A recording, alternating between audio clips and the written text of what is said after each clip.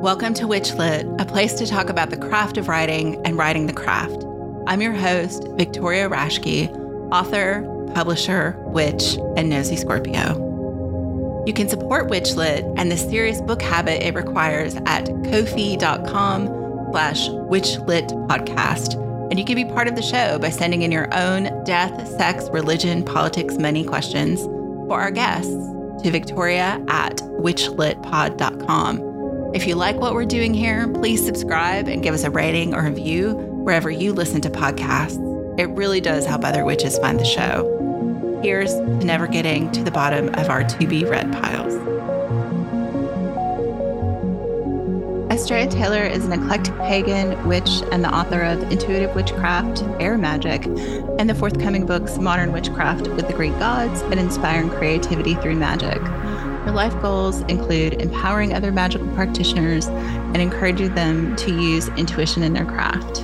In her books and classes, Astrea shares her love of science, magic, history, mental health, and energy awareness.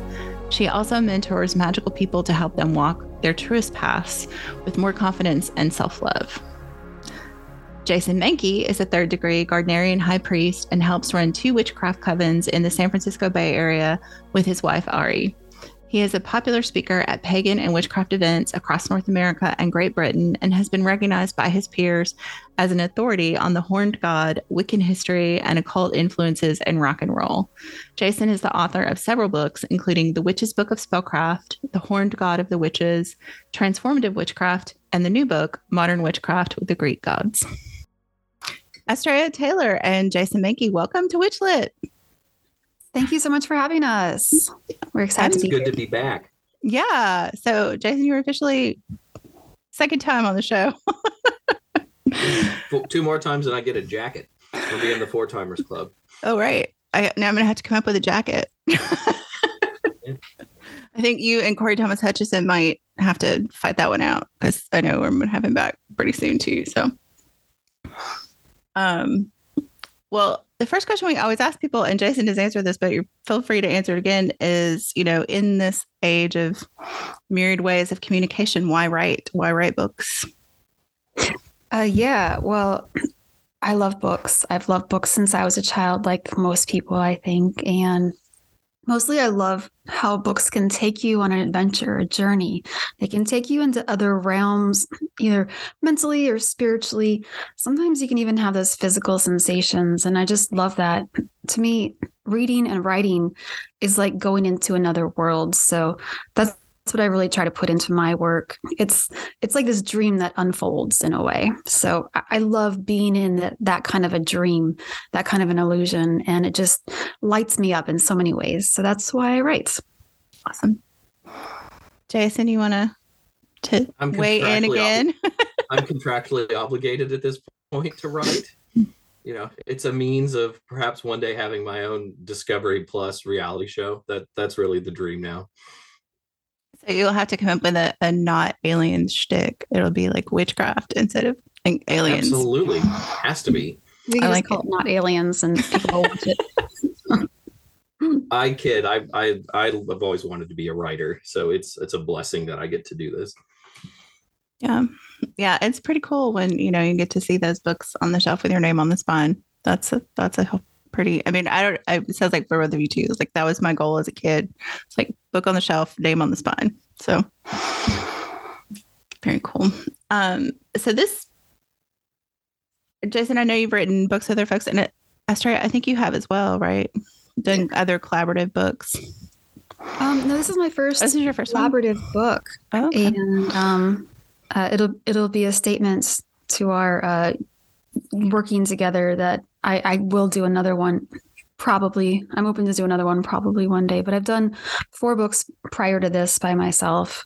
And, it's nice to have a writing buddy that you're working on the same thing with. So it's a really interesting experience, and it's new to me. I know Jason has done it before, but so he had some experience going into this of what to expect and how things are going to unfold and whatnot. But I just really loved communicating about this book and like building that dream together.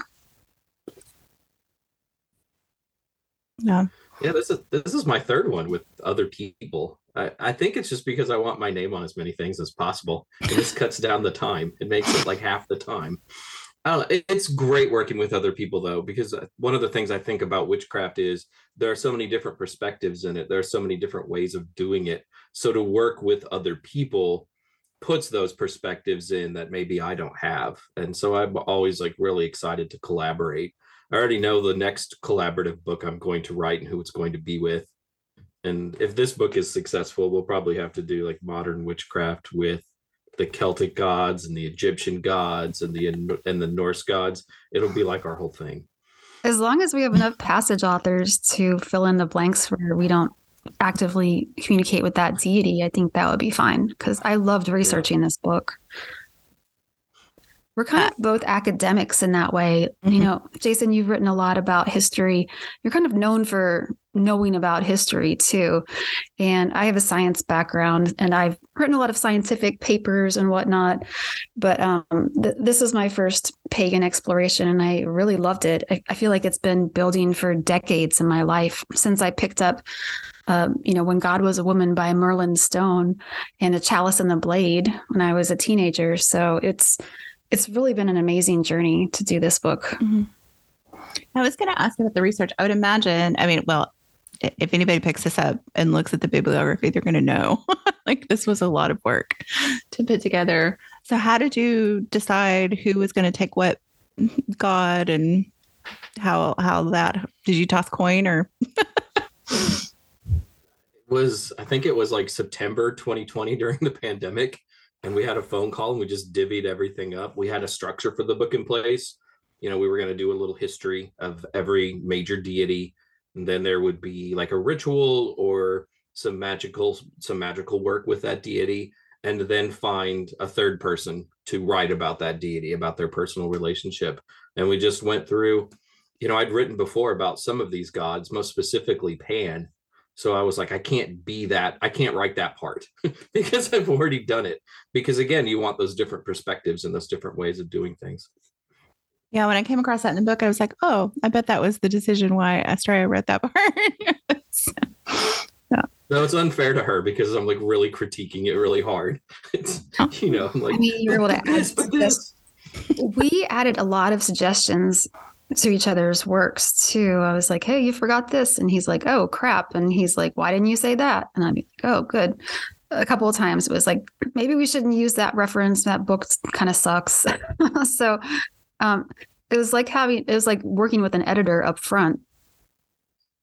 That's not a bad thing. Yeah. To have someone to bounce that stuff off of. I like that idea a lot. Yeah. Writing is usually this. Oh, sorry. Well, one thing you forgot to mention, Jason, is that we kind of just like laid out all of the gods and we're like, okay, what do you want the most? Pick it first. And then, I'll go next and I'll go. And so we really got to choose our top 5, I'm guessing, as far as like whether we wanted to do the history or the magical practices of those. And I think we were both really happy with that. And then there were ones where we were like, oh, I don't want to do either, but we have to do one or the other. So I'll do the easier one for me, or, I know you know more about that one, so I'll pick this one. And then, yeah, there were some ones where it was like, Jason was like, yeah, you have to write the history of Pan, which I actually enjoyed very much. It was great. So I have to ask, just out of curiosity, like who is the kid left at the end of choosing your dodgeball team? Aries. Yeah. Yeah. We were like, it's keeping with Ares in Greek religion too, because he was not like a major figure and a lot of the city-states didn't really like Ares at all. There's a reason that there's, the Acropolis with Athena up there, right? Not the warrior, but the planner. Mm-hmm. They did not like Ares very much. Yeah, well, war is not great, right? Ever. So. Even the Spartans didn't really like Ares very much, and they were pretty warlike. Like the only place he was popular was in Thebes. But yeah, there were some that were like harder to like get somebody to do than others. And then there were some that I ended up doing. I did them because I did not have relationships with them and did not know as much about them as maybe I should have. Hecate was one of the ones that I had to do the history of. And that it's sacrilege and witchcraft to say that, but I'm not a devotee. So that was kind of an experience for me. Yeah. I mean, she is definitely, and you say this in the book, is like the probably most popular current deity, I guess, for witches. But I mean, yeah, not everybody can be in that boat. And she had one of the longest magical sections too. I worked with her magically, but I didn't know her history either. So I thought the magical parts would be easier because I've already had some experiences I could share. So did either? The writing the history was difficult because while we think that we have all of this information about her and that she was this goddess that was huge in the ancient world, if you read a lot of books about Greek religion and the Greek gods, she's really kind of a paragraph or 2 paragraphs. She's a much smaller entry. So that presented some challenges. Yeah. And I do wonder if like the reason, I mean, I'm curious as to what was the spark for that, like why it was like just her time, or was there something in pop culture or something that like kind of sparked that?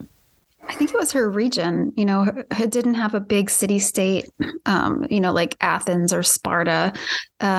So I think that was why she's not in the records as much as, Athena or Zeus, Hera, Aphrodite, people that were more talked about by those cities. Because when we look at ancient Greece, you see that there were just pockets where certain deities were more important than other ones. And there wasn't any homogenous view of, this is the most important one.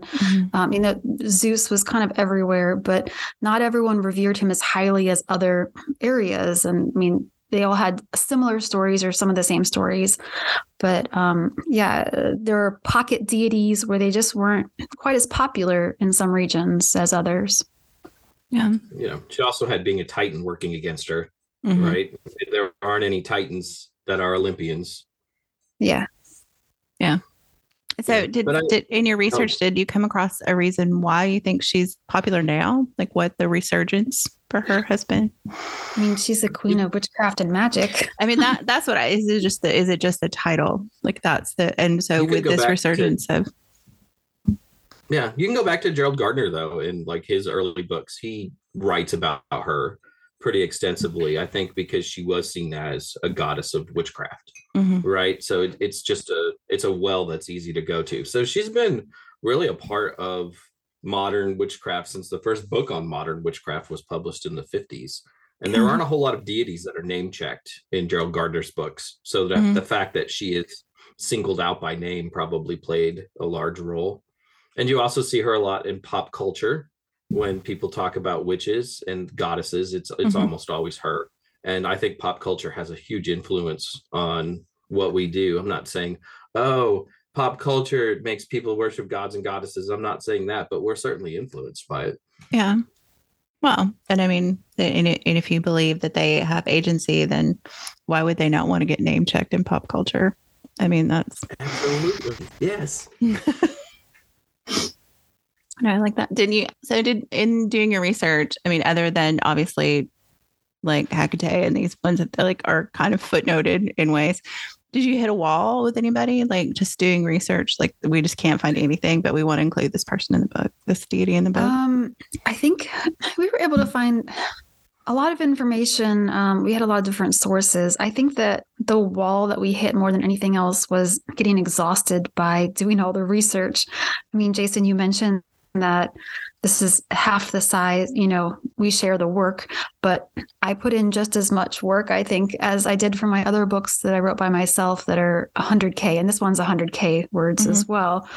But it's just, there's so much more information and we wanted to get things correct and accurate too. And I mean, that's why we have like over 500 footnotes in there so people can look back at things and see that, we're not making it up. We're not just taking unverified personal gnosis and claiming it is a historical fact.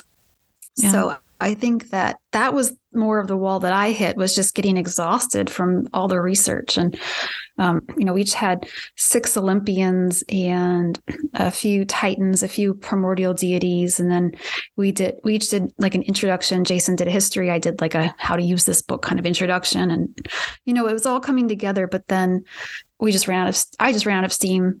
I think Jason ran out of steam first, and then I ran out of steam, and then he was going along, and then he lifted me up with his energy as well. It's kind of, it's always a journey when you write a book with someone, I'm guessing. But this was a unique one that I feel like we really inspired each other after a while. Mm-hmm.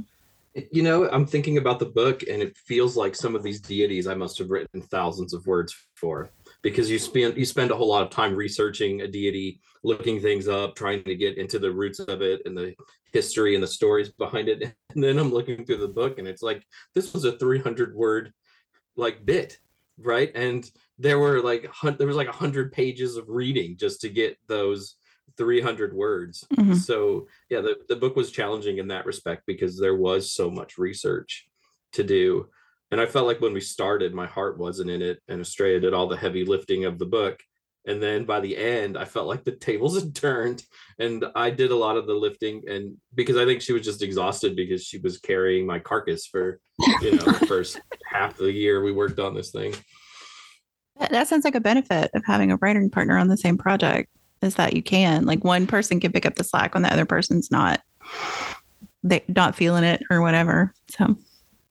Yeah, absolutely. Yeah, it was great. Awesome.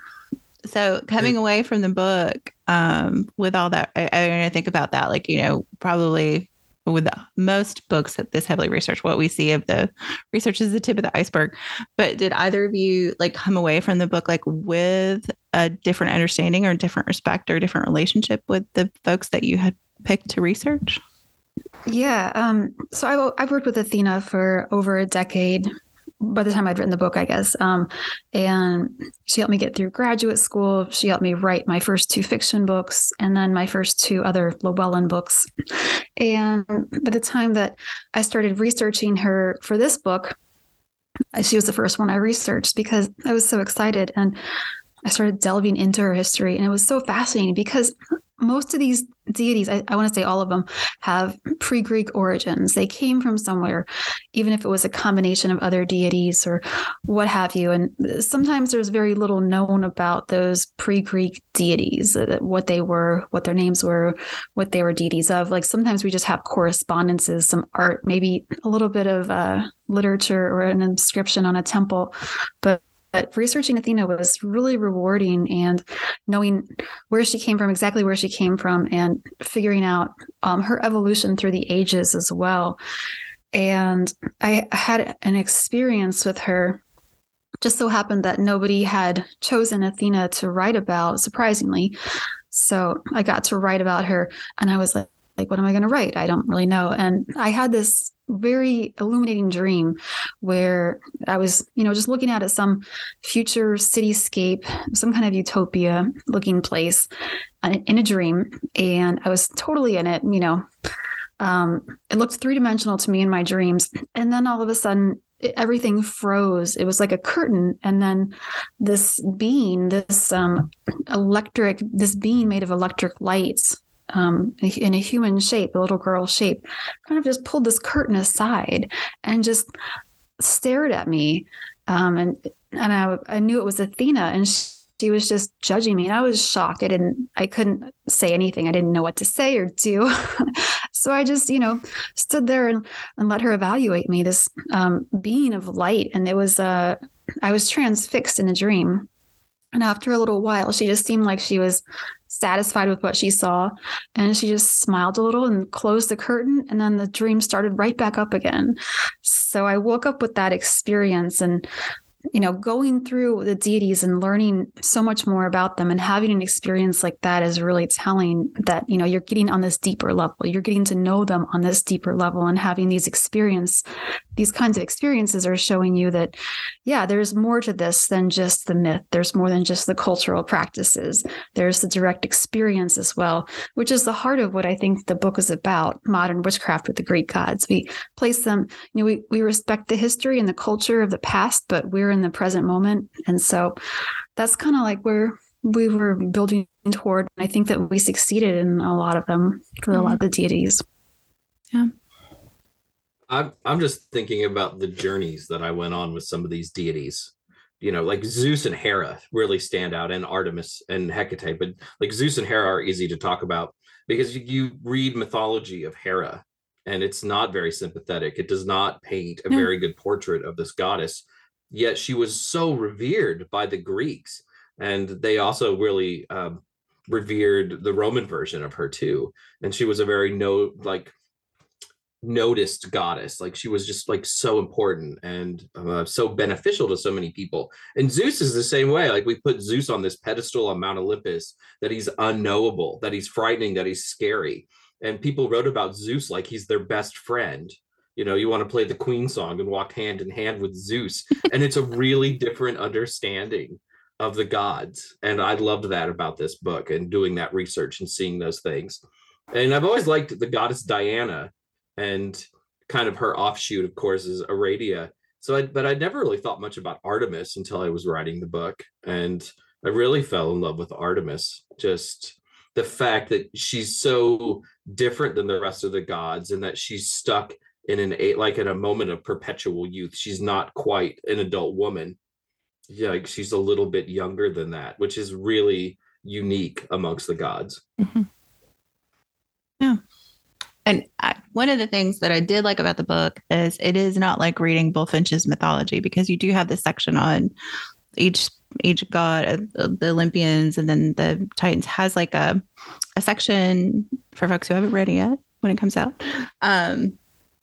on like a personal relationship with that deity, and then a section on like actually doing magic with that deity. So it is not Bullfinch's mythology if people think that's what they're going to pick up. It is very different in that regard.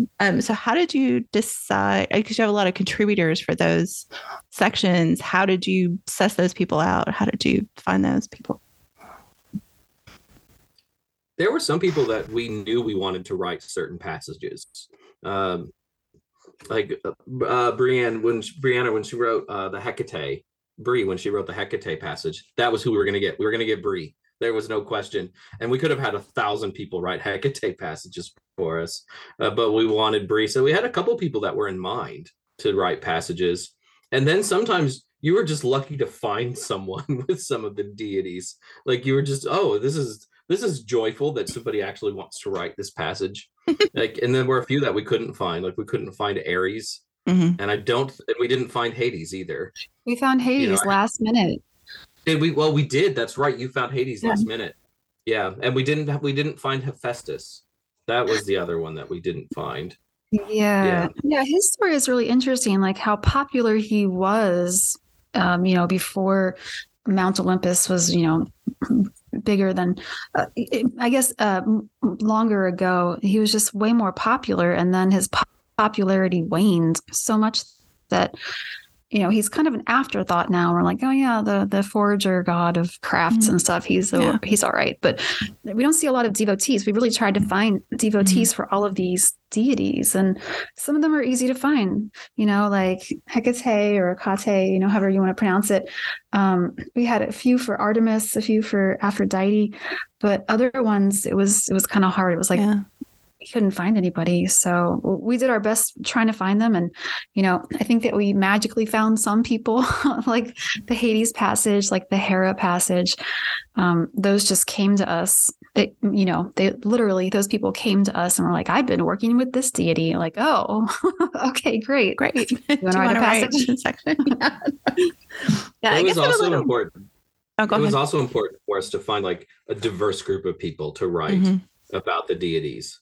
It's not just a book full of like straight white men writing about the Greek gods, because they appeal to so many different people. So that was really important to us, was finding like a really diverse amount of voices to talk about these deities. Yeah, that makes sense too. I was just thinking about Hephaestus, and like really, I guess his Roman counterpart is Vulcan. And I think about like, like the city of Birmingham in Alabama has like a giant Vulcan statue. And like there are, but I think Vulcan is more in modern life, is more like industrial. Like I think that's the like connotation with Vulcan is industrial. And that's not something as a witch I kind of want to, that's not something I would venerate as a witch, I guess. So it kind of makes sense that that's probably not as many people. Hades surprises me though, because he's having a hot moment in pop culture.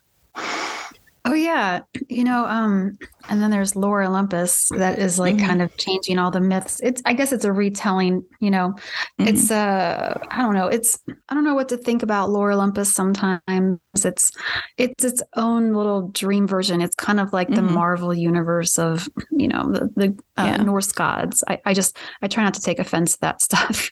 Yeah. I have been reading it, and you're right. It is it's like the rom-com of the gods, kind of, I guess. And but I was also thinking like Hades Town, the Broadway musical. I haven't heard about that. Yeah, if I envy you the joy of discovery. And Anais Mitchell, so she did a concept album herself, and then it became this Broadway play. They have won Tonys. I highly recommend. So, I mean, part of the thing with Hades is you're not even really supposed to say his name. Right. So, I mean, that's you invoke. It's hard. It's hard probably to get people to write about a deity whose name you're not even really supposed to say. Like the activity with him, like I call him Pluton the whole way through, because that was often how it was addressed, because, I didn't want to get in trouble. That seems smart. That's usually not why you're writing the book, right? Like you don't want to curse your own book. Yeah, it's kind of like the Fae in a way, it's, you don't want to use their names necessarily because they'll start paying attention to you. I'm like, oh, okay. Yeah. What can we do? That's a whole other thing about writing this book is like, sometimes you just feel like, oh, I need to give an offering or something right now because I've probably pissed off this god. I think I apologized to Ares about 15 times while writing his little history section, because I was like, if he ever reads this, he's going to be offended. Yeah, well, and I definitely had to stretch my abilities out to work with new deities, to test the spells out and test the rituals out, just because I wanted something that worked, and so really the ones that the magical parts, like we had to meet them, we had to say hello and have this kind of acquaintance so we could really be inspired by them, and then also figure out what works for them, like what kind of magical practices work for them, what they like, what they don't like, how things work for them so we could work with them and cooperate in the magical endeavor. Yeah. No, I like that. And it does seem like, in addition, that kind of adds, in addition to the research, there's also that personal connection to be able to write that part. So it just seems like such a labor of love in a lot of ways, and just a labor by itself too. So. Yeah, it was a lot of work, but we loved doing this, and I think it shows too. I mean, we really had such a good time, even when there were tricky parts, we had to ask questions instead of making assumptions, explore possibilities. Even when Jason and I disagreed about something, we kind of just opened it up and let it just be open-ended and not conclusive. So it worked out for both of us in that way. Yeah. And I can't tell if you're laughing right now, Jason, or not, but I don't think we had a lot of disagreements, but I do remember one in particular. Eleusis, right? Eleusis. It's always Eleusis with me. And you're not the first person I've done that to. Like, I've read people's books and I'm like, no, they did not use psychedelics at Eleusis. There's just no evidence of that. But they could have, I guess. But there's a little I'm pretty sure that they did it. I think that some people did, but maybe not during the whole ritual. Maybe during when they were like chilling by themselves before everyone else got there. Who knows, right? Oh, pre-gaming. Yeah, there's a little bit down the pots, Yeah.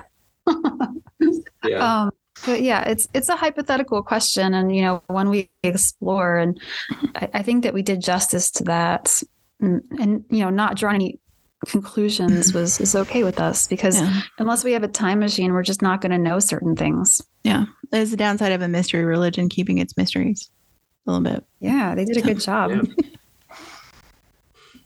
But for me too, like, and this kind of goes back a little ways to like a different question, but this work was a devotional work for me. The Horn God of the Witches was a devotional book for me, and this is a devotional book for me. I just love the Greek gods so much. And this is the kind of book I would have wanted 20 years ago when I was really starting my journey as a witch, because those were the gods I was attracted to, because they've been the gods that have always kind of called to me since my youth, right? So though it was a lot of work, it's really rewarding work, because I got to write this thing that, I'm giving to the gods, and I love that about it. So what is that? I'm just like, I always think about like when you finish a book, like there's this weird space after you finish. So what was that like finishing it and like kind of looking at, because it seems like it would be devotional. There was a lot of work, a lot of research. So how do you like decompress from that and start looking at a new thing? For me, there always seems to be something on the writing desk. So there's not a lot of time to decompress. I think while I was writing parts of this book, I was writing the Witch's Book of Spellcraft. And then while I was writing parts of this book, I'd begun working on the Raymond Buckland biography. So the problem is it's hard to switch gears from one project to another. But the gods are mostly pretty understanding. So they let me turn them off when I needed to turn them off. Yeah, I took a whole month off from writing, which is longer than I usually do. And I had another book in the pipeline as well about the magic of creativity. And so there is a big gear shift when you finish writing a book and turn it in, and it's all in and good. And there's no more immediate revisions. And then you have to start writing another one. So getting a clear headspace was really important for me. I took a lot of walks. I saw a lot of friends. I partied as much as I could during a pandemic in the winter, and then jumped into the next one as soon as I could. So, I really liked ending the feeling of ending this book and everything being turned in, everything being pretty much correct. My only fine tuning was needed. It felt really good. It felt bigger than any of my other books, because it was, just so voluminous with all the data and the facts and information and the ways we presented it. Llewellyn makes it challenging too, because of the way that they put together books. So you write a book and it might take you 6 months or a year or whatever it takes. And then when it's done, you turn it in, and then a couple of weeks later, they send it back to you and tell you what you did wrong and what they'd like you to change. And during that kind of intermediate time, maybe you've started another project, and then you have to like switch gears and go back to the book. And then there's like there's another round of changes, which is usually like edits to the book. And these are only done like 4 or 5 months ago, right? So you're already really immersed in another project. And then you have to like go back to this project that you thought was done, and you wanted it to be over with, because you wanted to get out for it to get out into the world. Yeah. And you're like, what was that source? I don't know what that source was. I'm going to have to look through 14 different books. Okay. It's not these 14 books. So maybe it was a paper, I don't even remember writing that. Are you sure that I wrote that? Your own writing amnesia. I mean, I think it's like a protective mechanism for writers. Like, there's no way you can keep all that in your head. Yeah. I think you're doing those final passages, and Astrea's like, I didn't write this. And I'm like, I didn't write that. We'll just leave it like it is. Nobody wants to do the work. Delete it. Yeah. You want to move on. But we do the work. I don't know if you got to make sure that it's, shiny and perfect as it possibly can be. Yeah, in the middle of all this, my cat has decided to go insane. So I don't know what's going on. But I'm sure the mic picked up some meowing. We love cats. It's okay.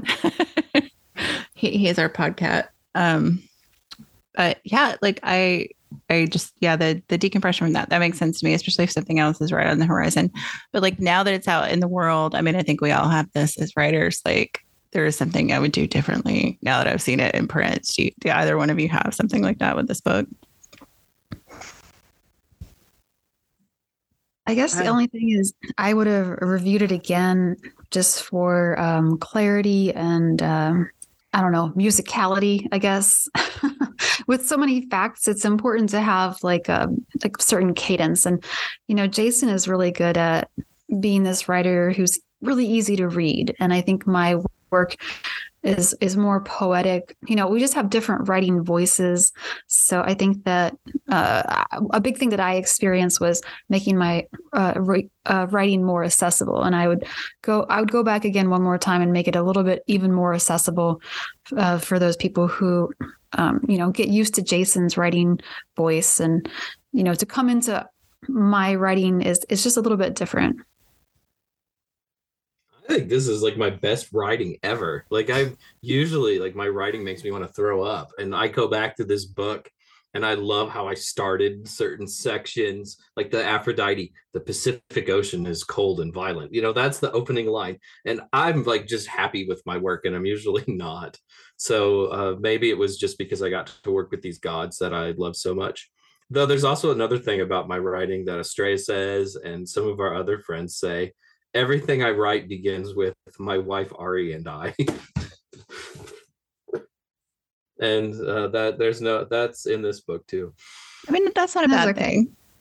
Yeah. That's kind of sweet, actually. So we had to designate who was writing which passages so people didn't think that I was married to her. That would have been harder to explain to the public. Yeah, probably. But I don't know, having read it straight through, like, I never felt lost. I mean, I just like I never felt like a jarring switch between your voices. Like it seems to work really well. So thank you. That's wonderful to hear. Yeah. I think like the way that we put together the book too makes it so much easier, right? Because we're both writing about each of the gods in its own way, right? Maybe it's a history, or maybe it's a ritual or some spells or whatever. But, you know, we both write about each of the Olympians and the other major deities. So within each section, you get both of our voices, which I thought was like really great. And really different from how I like wrote books with Laura Tempest Zakroff or my coven when we did Spellcraft. Like, you know, Tempest and I was like, you know, alternating chapters. We didn't really consult each other very much on the chapters, and she wrote about a specific thing, and then I would write about a specific thing. But in this book, we're sharing all the specific things. Yeah. You know, we're sharing them in different ways, but we're sharing both of like all the specific things, and I love that. And it is nice to get the multiple perspectives on each of those from the two of you, and then from all the contributors as well. That's one of the things I really liked about it. Yeah, the contributors. I just have to clap for them real quick because they were amazing. I think like most of my books have guest passages, and I love that because it introduces new writers out into the world. And oftentimes after somebody does a guest passage, they get the bug and then want to write their own books. And yeah, so that's like, hopefully like in 60 years, people go back through the things I've written and like, that was that person's first published work. You know, they were slumming it in a Mankey book, but then they did their own thing. Yeah, actually, your In Tempest book, Jason, was my first published work. So yeah. See what it leads to already? Published stuff, yeah. Yeah. So I know Jason has a hard stop, so I want to make sure that you both get an opportunity to plug what's coming next for you, and you know what's on. Plenty of time. Okay. Well, we also have our last question. Yeah. You still get your game of chance at the end, so I want to make sure we have time for all that. And all right, Astrea, do you want to plug first? So this will, sure. I'm trying to tell y'all when this will air. So it'll be like mid-February when this comes out. So you want to think about what's on the horizon. Okay, so yeah, people can find me. I have a webpage. It's astreataylor.com. I also am on Instagram and a few other social media sites. And one of the best ways to learn more about me is to read my books. I have a book called Intuitive Witchcraft, which came out from Llewellyn in 2020. Air Magic came afterward, won a cover award. It was published in 2021. We have this Greek Gods book. And then I have a book called Inspiring Creativity Through Magic, which is coming out in July of 2023. And it's available for pre-order now. It's all about working with the creative spirit, whatever you call it, a genius, a muse, what have you, and ritualizing your art so you can really get into it, find those juicy nuggets and bring them out into the world. And there's a section about performing or releasing your art into the world as well, and working with the egregore of your art too. So that was a really fun book to write. I really was looking forward to jumping into that one right after writing this one. So it was a wonderful transition. Awesome. Jason, what's up for you? Where can people find you? I have a website, panmankey.com, and I'm on all the major social media platforms. By the time this airs, will there be a Twitter? That's an open question, but for now I'm there. Usually at panmankey. I think on Instagram now it's the Silicon Valley Witch, which I just find hilarious. And Victoria, I also know you're a Silicon Valley Witch, so it's not like I'm saying I'm the only Silicon Valley Witch. Silicon Valley Witch, not the Silicon Valley Witch.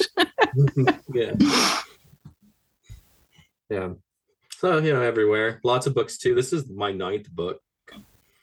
Or a 7th if you like, depending on how you look at the collaborators. Are those half books or whole books? I think you still just get to count it as a book. I think it's still a book. I think so too. So 9 books. So much stuff. I'm gonna have my own bookshelf. Yay. That's not a bad thing either. That's great. Yep. Cool. So our last question is the Scorpio in me question. So I'm going to roll a die, and depending on which I get, we can, there's no rules to this game, so we can make our own rules. You can each get at your own topic, or you can answer the same question.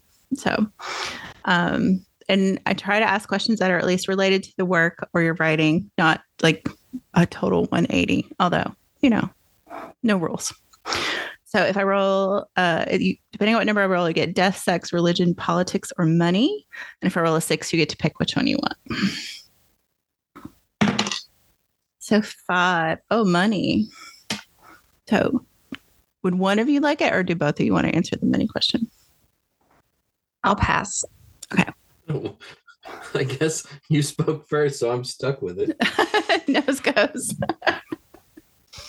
All right. So aside from free or not getting paid or pro bono work, what is the least amount of money you've made from a piece of writing?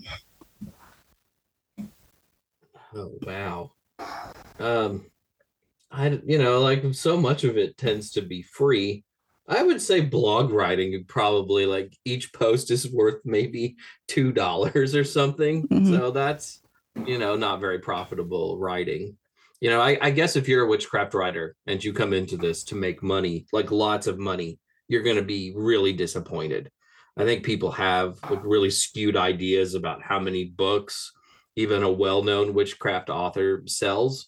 Mm-hmm. There are some exceptions out there, but, most of us have small print runs, and you're looking at, like in a good year, selling a couple thousand books, maybe 5,000 books or something, not like tens of thousands of books. So money in our arena is kind of a sensitive, depressing topic. It's not just this niche. I think it's all, most writers make $1 a book or less. Yeah. So, yeah. And I think Astrea and I are both lucky that we've done much better than that. But if I was relying on book income to live, I would be lucky to eat ramen every night, I think. Yeah, that's fair. Yeah, it's I don't know, it's one of those things. It's like, it's so much work. Like, okay, let's say you do make $1 a book and you sell 20,000 copies and it took you 2 years to write a book. You made $10,000 a year. Like that for that one book. That's not great. That's not even minimum wage. No, and it is about $1 a book, really, like what you're getting in royalties. Mm-hmm. If it goes up the longer a book is in print. And I guess the idea is if you really want to be successful at this is to print publish as many books as you Mm-hmm. can. So maybe through volume, you end up doing okay. Yeah. And then I will say though, writing has given me opportunities to do things I never thought I would have ever done, going to festivals and events and things and meeting interesting people and seeing parts of the country I might not have otherwise ever seen. So, it's very fulfilling in a lot of ways. I mean, I would have never met Astrea without writing books. I mean, we live on different sides of the country and I was at a festival and we met, right? Yeah. So I'm very blessed that I get to do this, even if it is a little, tough on the wallet sometimes. Yeah. Well, I was thinking about that, like the opportunity to do festivals and things like that. I think one of the topics that comes up in that circle is like so much of that work is also unpaid as a writer. Like you're kind of paying your own way to get there. You're either paying sometimes you get your fee waived to attend, but you still got to pay your own travel and all of that stuff.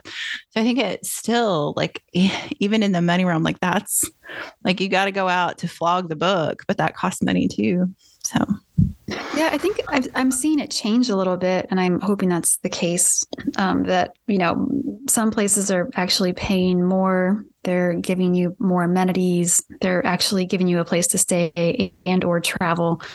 But that's not every festival. Mm-hmm. I'd like to see more because I think people would pay a little bit more on the entry fee if they knew that the organizers and the people who are presenting were actually taken care of, and it wasn't just on their dime. Because what happens when, that's the case is that you get people who they have just more money to spend or invest in themselves. And so we're seeing kind of a smaller subset of the population being able to present at those places specifically. Yeah, that makes sense. I had someone on social media ask me the other day, like we were talking about festivals, and they're like, which of those festivals actually covers all of the expenses for their presenters? And it's a very, very small list. I guess I'm lucky enough at this point, like if somebody asked me to do a festival, they're usually going to fly me in and give me a place to stay and feed me.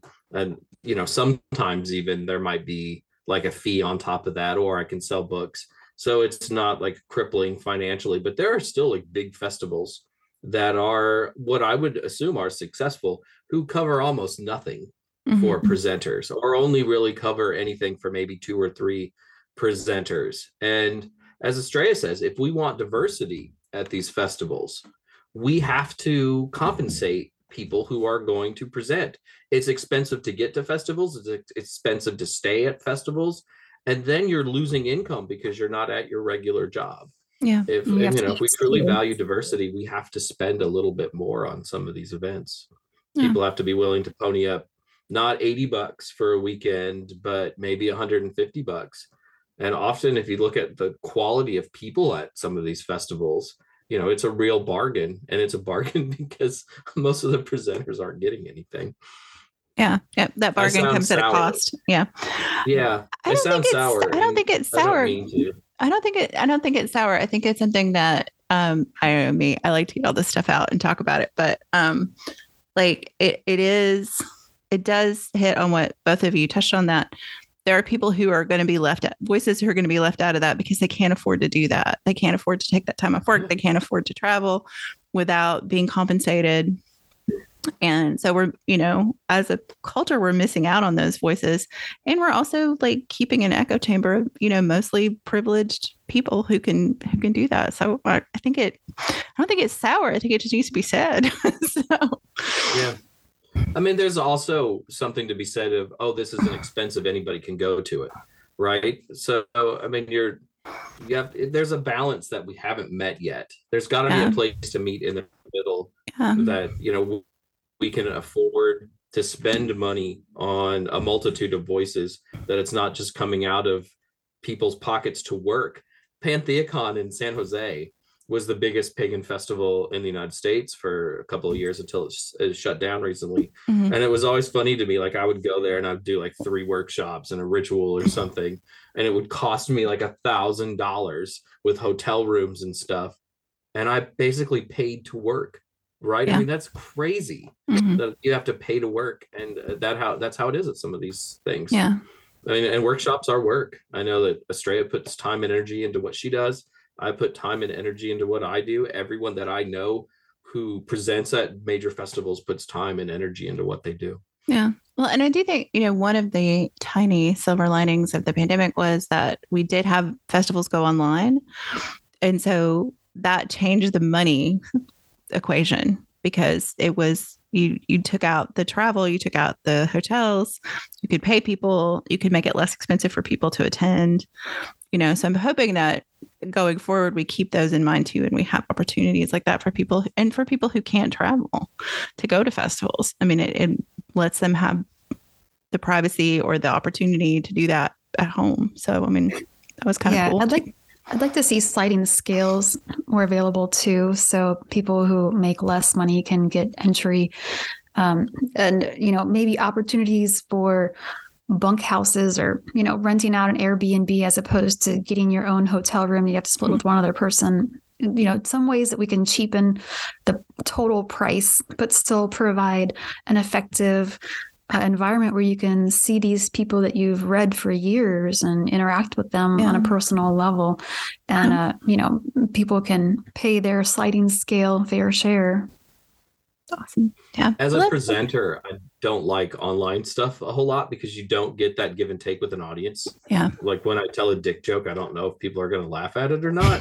So that's challenging in its own way, but they really give everybody an opportunity to see speakers that they're interested in seeing. And it's so much more affordable, and there's no travel, and you don't have to pay all those extra costs.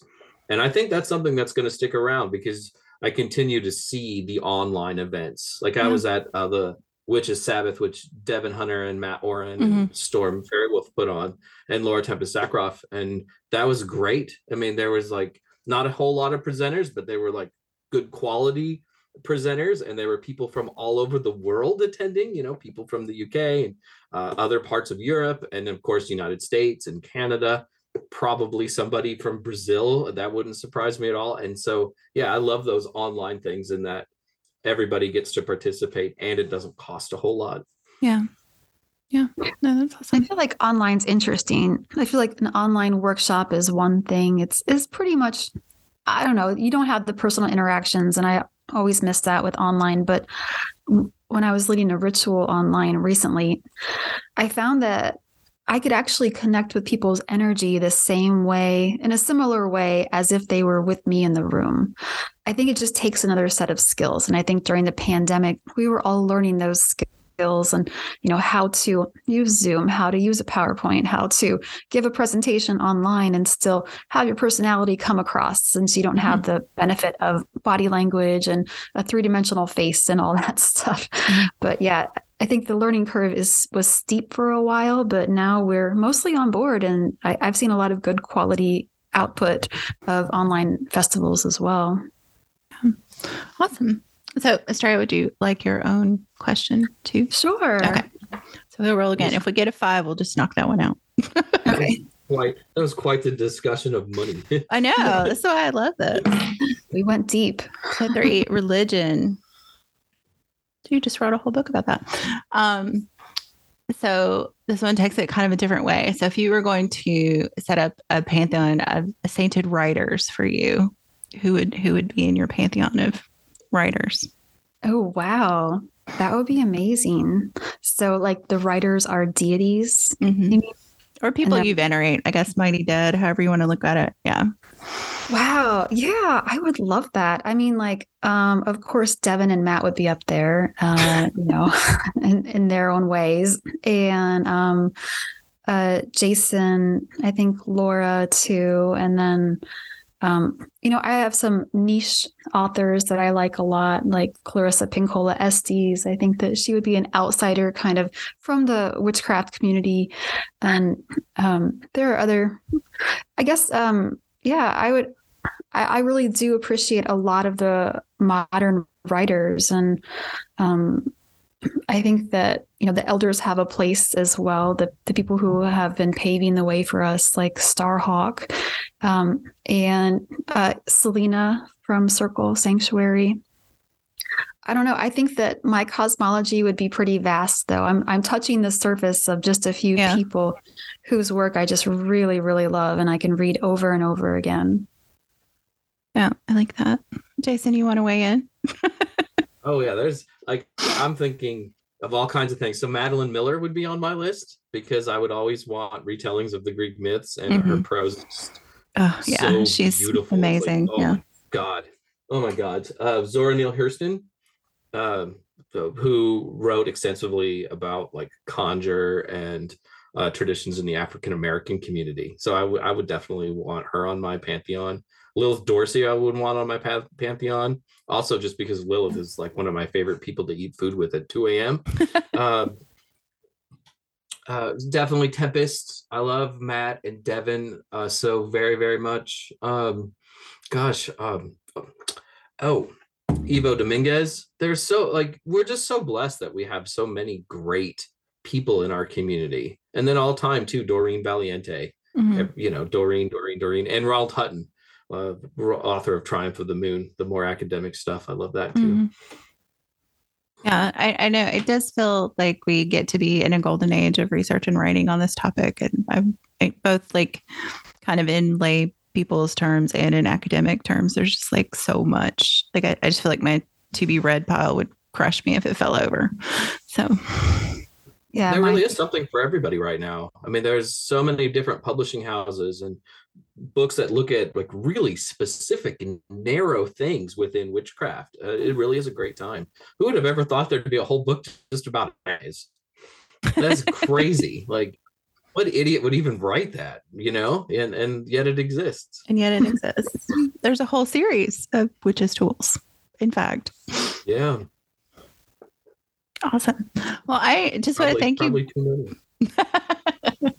I just want to thank you both for being on the show. This was a treat for me, and I hope that it was for you all as well. Definitely. I love your questions. They're so unique. Awesome. It's always a pleasure, and I'm looking forward to my jacket. So, all right. I got to work on that. Yeah. I'll get busy embroidering.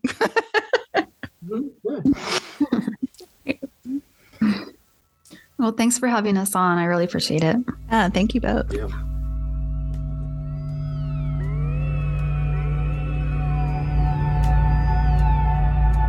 Witchlit is a production of Thousand Volt Press. Our intro music is Cosmic Glow by Andrew Kay, and our outro music is Voices by Alexander Shanekar. Transcripts and all our previous episodes are available at witchlitpod.com, and you can follow us on Instagram at witchlitpod. Thanks for listening and for reading witchy.